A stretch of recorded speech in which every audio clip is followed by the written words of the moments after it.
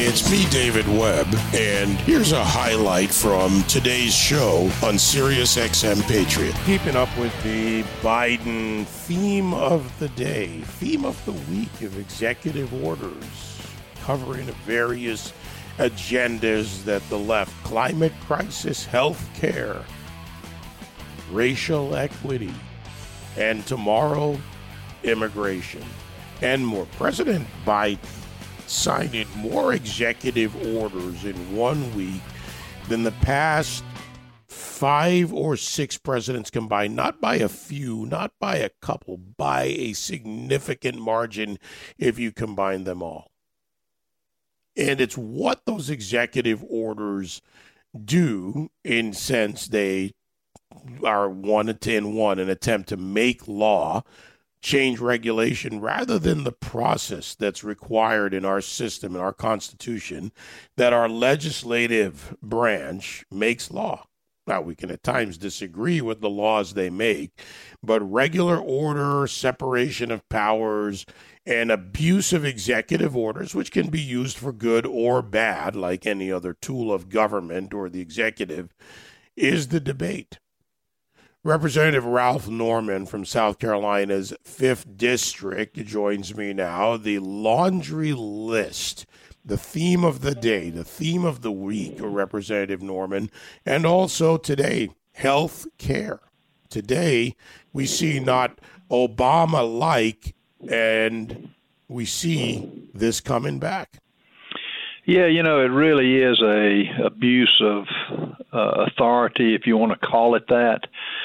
I think he's up to 33 executive orders now, David, and the arrogance that they're doing it, the speed that they're doing it, is like none other that we've seen. Some of the abuse that he is putting through, and that's the only word I can call it, which is just abuse that he's using, not calling us back in session. Miss Pelosi has changed the lineup on when we meet. We were supposed to meet this past week, and we'll go in next week, and then I think we're out for an extended period of time. They don't want honest debate. They don't want anything to go through regular order. They don't want anything exposed, and it's up to us as elected conservatives to shine a light on it, and that's what we're going to do.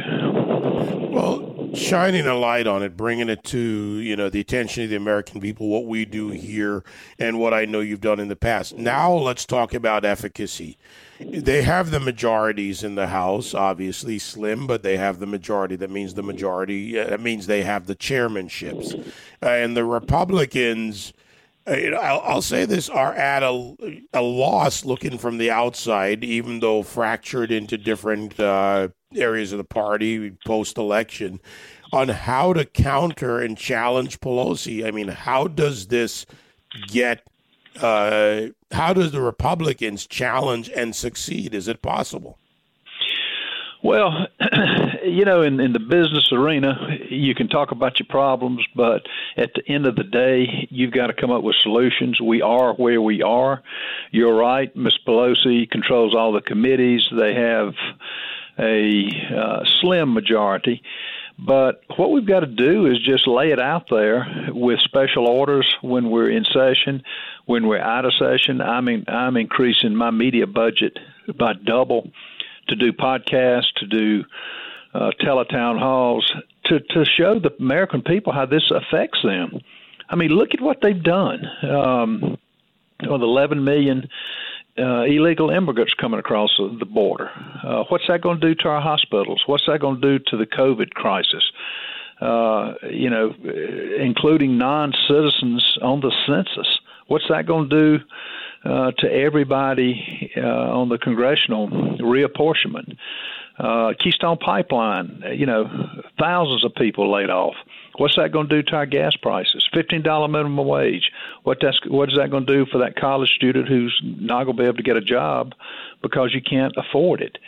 The list just goes on and on. But we can't just complain about it. We got to do whatever we can do. And I'll agree, it's going to be tough, but it gives me more incentive to make sure in 17 months, when the primaries come around, that we put people in office that have the best interests of the American people. That's not what's taking place now. And that's why we've got to go to work in doing that. I, along with others in the Freedom Caucus, will go all over the country recruiting and getting candidates that can take the gavel out of Nancy Pelosi's hands. That's what we've got to do. That's the only way we're going to stop it. Well, that's okay. So that's the federal level, and your point, well taken. That's how the system works. At the state level, and we have the state delegations, obviously the congressional delegation, but we have the state legislators, and there was a red wave of elections of state legislators. So will you and your fellow members in Congress work more closely? And at the state level, there are oftentimes something that can be done to blunt the impact of some of these federal regulations. There can, if nothing else, be a fight to stall them until you have a shot at taking back the House. So is there a strategy being developed here to work with state legislators and state delegations? Oh, absolutely. I mean, we've got redistricting coming up. We got to pay attention to how that's done. We can't put our head in the sand and allow what Eric Holder or Barack Obama did at the end of 2016, and basically rig the elections to their favor, blame it on COVID, and extend voting deadlines, mail-in ballots, all of that caused problems. What I'm going to do, aside from pointing out how the federal legislation done via executive order is affecting their lives, I'm going to call on the state legislatures to get very involved with opposing any tax increase because it's the businesses that have been shut down. And we've got to get I'm going to advocate for the businesses to be reopened, schools to go back into regular session. The oxygen that keeps businesses afloat are opening up and selling your product. And fortunately, in South Carolina, we've had a governor who has done that. Not so lucky in North Carolina. But all of this goes to the point it is interrelated because of the supply chains that are affected. And we've got to point that out. Secondly, we've got to have increases in law enforcement. Instead of defund the police, we've got to fund them. And I'm going to go for active increases, the same that they gave judges and solicitors 2 years ago. I will ask for the exact same raise, and I think it was 20 or 25%. Every police force, highway patrol is running short on manpower. Why would you want to serve today? And we've got to get the pay up. That's the first step. And if you're not safe, then it kind of negates everything else. South Carolina, we're going to have a lot of people coming into our state. I have never in my life seen the New York license plates and the California plates as I have over the last 2 weeks. So we've got to get prepared. We've got to get back to basics. Florida is Governor Cuomo, as I tweeted out this morning. Let's go into an area where you, Representative Norman, sit in Congress. And you're on the Committee on Homeland Security. At last I checked, that hasn't changed. I just had a conversation with the former acting ICE director, Tom Homan, and we were talking about law enforcement at the local level, the effect of the Biden administration's executive orders reenacting catch and release of illegals in detention. I mean, they've cleverly crafted a policy that pushes illegals and criminals back onto the streets of South Carolina. So you say working with law enforcement, helping law enforcement. Again, I bring up the point of working with the legislators at the state level to make sure things get done. And when you look at that issue, those are your constituents that will face increased criminality. Exactly. Look what happened in Charleston. People that say that it doesn't come to the southern states. Charleston had a riot, tore up King Street, which is a historic district in Charleston. We've got to give the police departments, one, the funding, two, the moral support, because we can't allow what New York and Chicago and Portland and other areas across the country to get like that. criminals do criminal things, and they've got to be put behind bars. The Biden administration does not agree with that, nor does the Vice President Harris.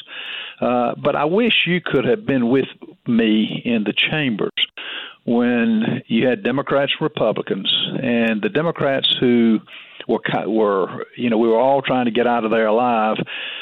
They sure wouldn't defund the police the Capitol Hill police that protected all of us, yet they're the very ones that will not say one word about what is happening to the police force across the country, whether it's releasing criminals and not speaking out against that. It's a double standard that we've got to fight. But it also points out the hypocrisy of what it is. Let's face it, defund the police, all of this.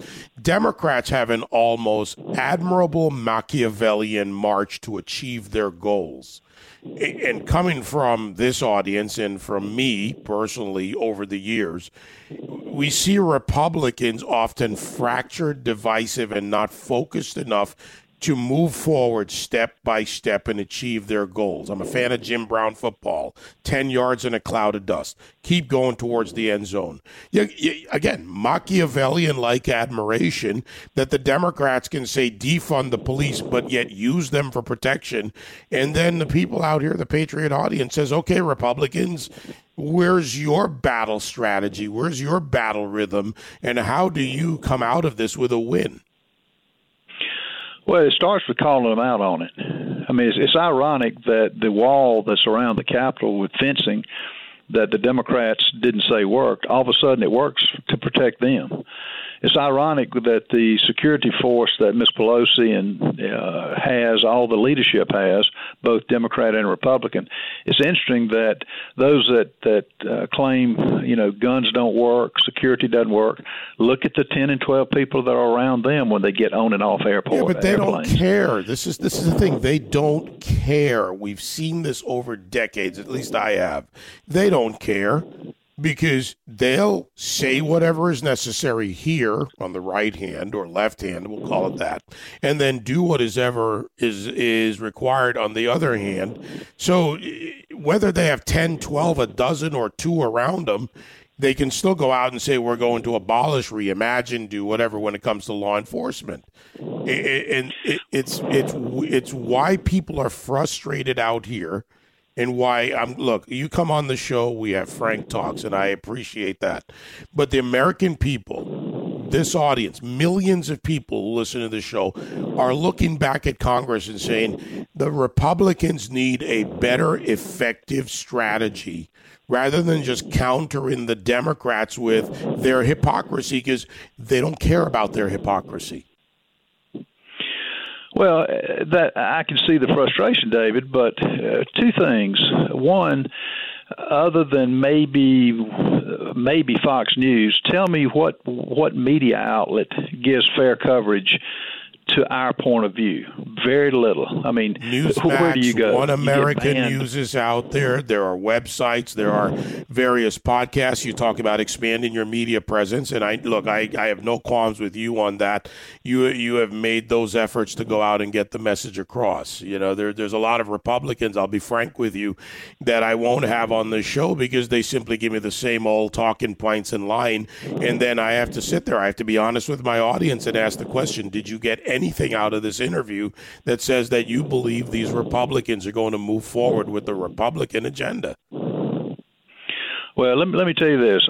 With what I'm seeing now with the Freedom Caucus, we went from 30 to 40. This new class has come in that's narrowed the gap between Republicans and Democrats. We were 116 Congress, I think it was 232 Democrats to 197 Republicans. We're now 226, I think. We got a 7-vote difference. We've closed the gap. Now, it's up to us to move forward and replace the people that you're talking about. I have no problem recruiting candidates. In fact, one of the fun things that I'm going to be doing is raising money and going anywhere in this country to make up the difference so we can take the gavel out of Nancy Pelosi's hands. The only way you deal with these people is beat them. And I would urge your audience that's listening to this, part of my frustration when I ask people to run for office, that would be great. They've got a business background. They don't have any, they don't need anything out of Washington. They don't want anything. Their response to me is, no, I need you to do it.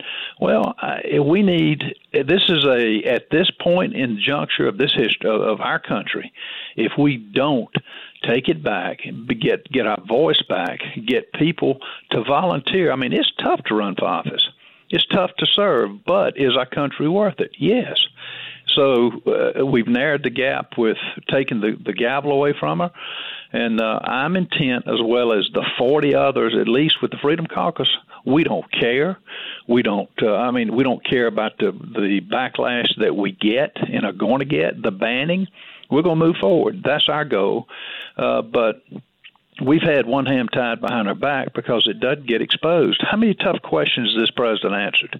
How many questions about Hunter Biden's financial deals? I mean, it just doesn't happen. They're not going into that. They're Frank Biden in Boca Raton. His law firm is stating his relationship to the president as they get ready to put another corruptocrat regime in place even more. Here's a question for you, Representative Norman, as we wrap up here. This coming from one of the listeners. Where are the lawsuits for usurpation of powers by the executive over over the Congress? I mean, is the Republican caucus, whether the Freedom or others, going to fight this federal overreach with the executive and the executive orders? The Democrats engage in lawfare. The end goal is wrong, as I believe, and I believe you do, for the Democrats, but the Republicans can use the same tactics to affect, at least challenge, this president. Will we see that out of Congress? Yes, you will, and that's going to be one of the debates we have when we reconvene this coming week, to do just what the Democrats did to President Trump for 4 years, obstruct in every way possible, and file the lawsuits necessary to stop this unlawful takeover of our government. The American people don't realize what's coming their way, but the answer to your question is absolutely. I think they actually do. This audience does. 75 million people, which is 11 million more than voted for Trump in the first election. They've seen what's coming, or else they wouldn't have cast their votes. And now they're demanding that the Republican Party stand up and continue. And the people who went against the president, who helped tear this president down in the Republican Party, are as guilty as the Democrats, because it affects the average, everyday American. Liz Cheney has got to go. Those who, went to the other side, I mean, to have our conference chair being hoisted up in dialogue as being such a great person as Steny Hoyer did with Liz Cheney is unacceptable, and she's got to be accountable. But no, I mean, we've got to have that honest debate. And guess what? The 74 million aren't going anywhere. The 74 million and plus are not going anywhere. But I need all the help I can get with voicing for those Americans, voice their opinion on the local level, state level, and then ultimately pressure every one of us to take the opportunity to use our voice to make change. What else can we do? We owe it to the American people, and I say that sincerely.